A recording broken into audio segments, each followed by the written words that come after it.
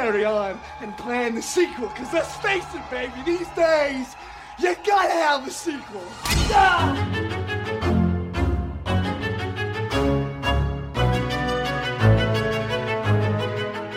And welcome back to Micro Queers. It's your bi-weekly queer horror short roundup, and I'm Joe.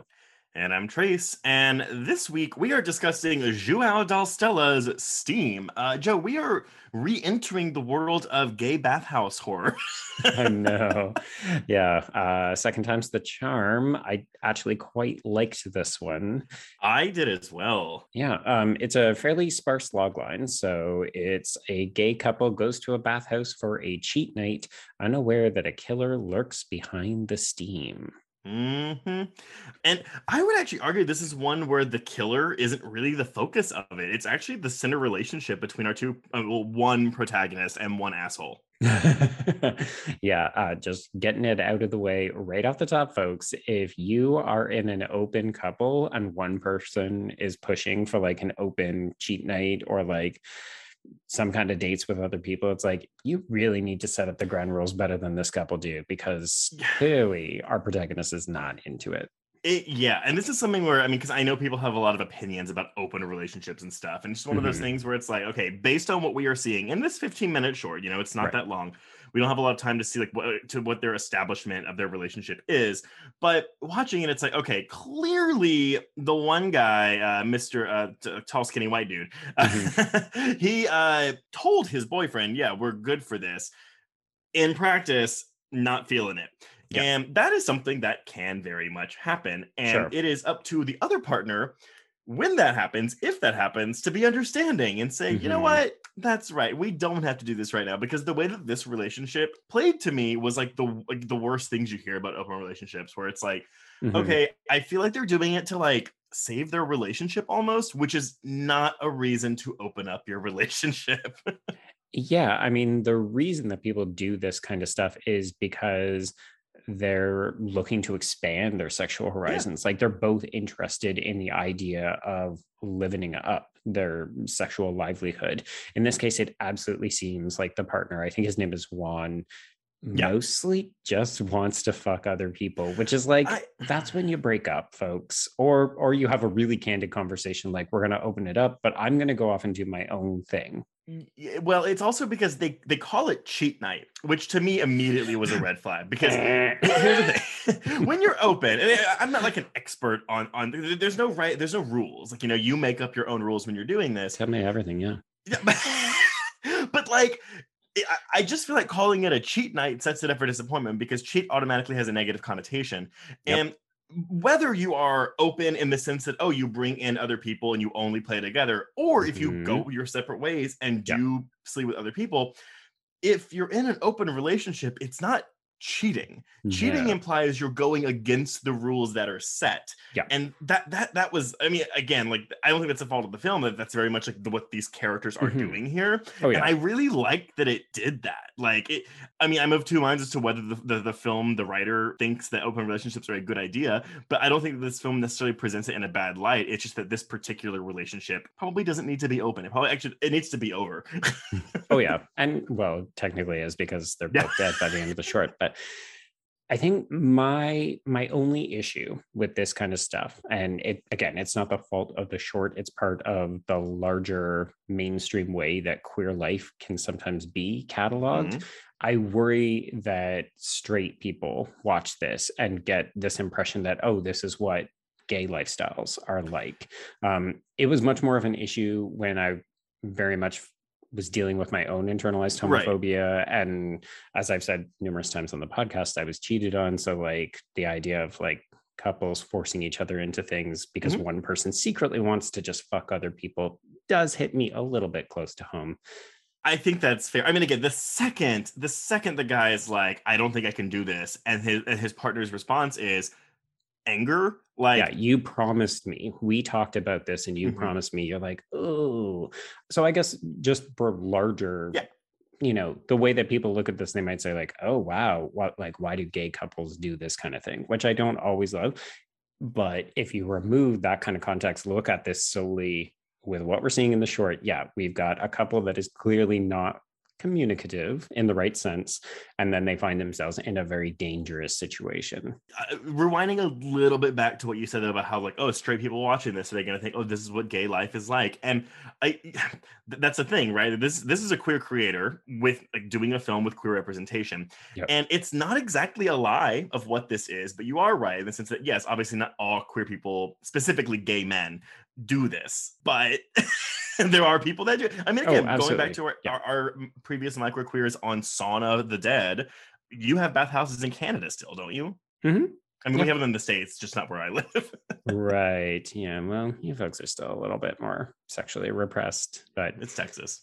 Yeah. I think one of the things that I appreciated about this is that you also get a better sense of like, I like how coded the different kind of rooms and the events that happen in a sauna are here. Like there's very much a dark room, but we never actually see it. We just get to hear the sounds. And there's the steam room where there's cruising going on. And, you know, we even get a brief introduction to how bathhouse culture works when Juan tells his boyfriend, I think the main character's name is Toby, if I'm not mistaken. Anyway, we'll say main character for lack of a better term.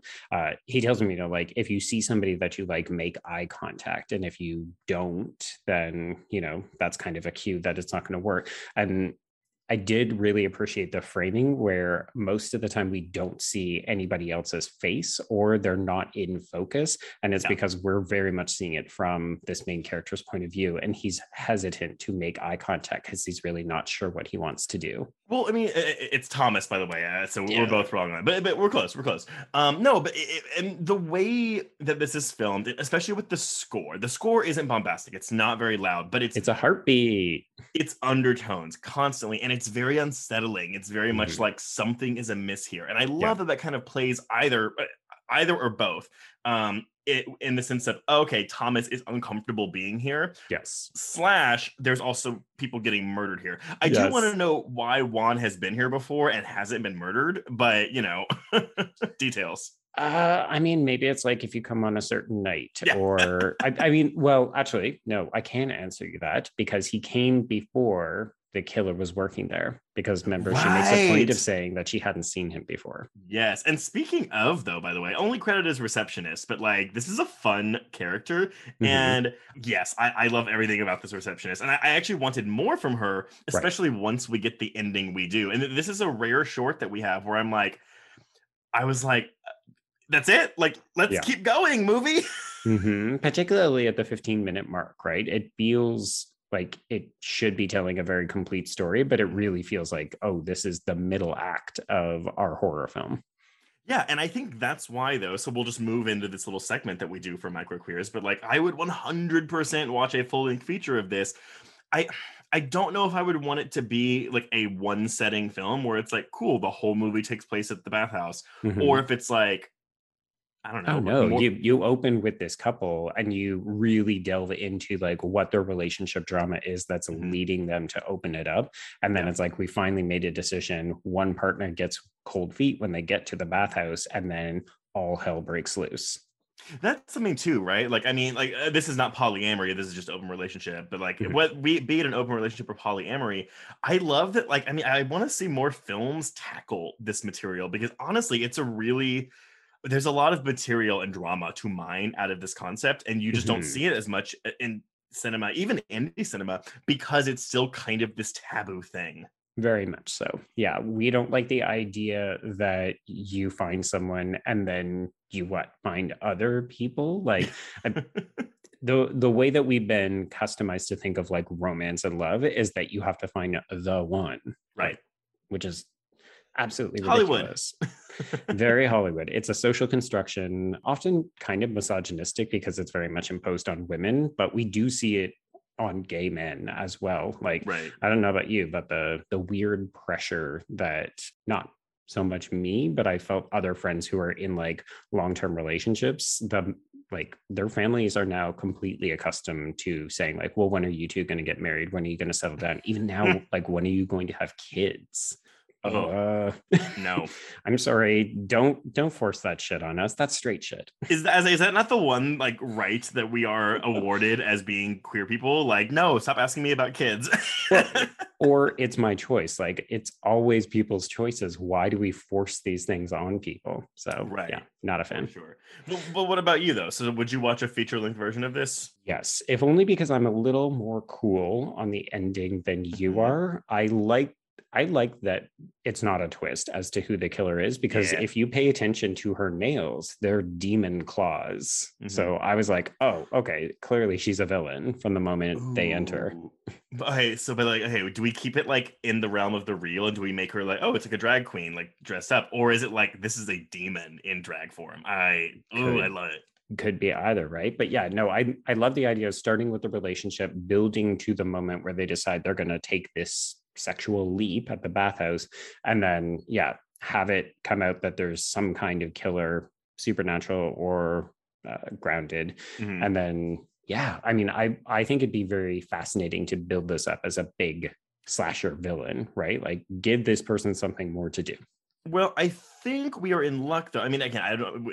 There isn't one being made, but João has turned this script of this short into a feature-length screenplay. It was a finalist at the New York City Horror Film Festival for Best Horror Screenplay, considered one of the top 1% screenplays on WeScreenplay.com. Okay. So it exists. We just have someone make it. And I mean, again, given the content, it's queer, it's violent, it's horror. Like, who knows if it'll happen? But I certainly hope that it does.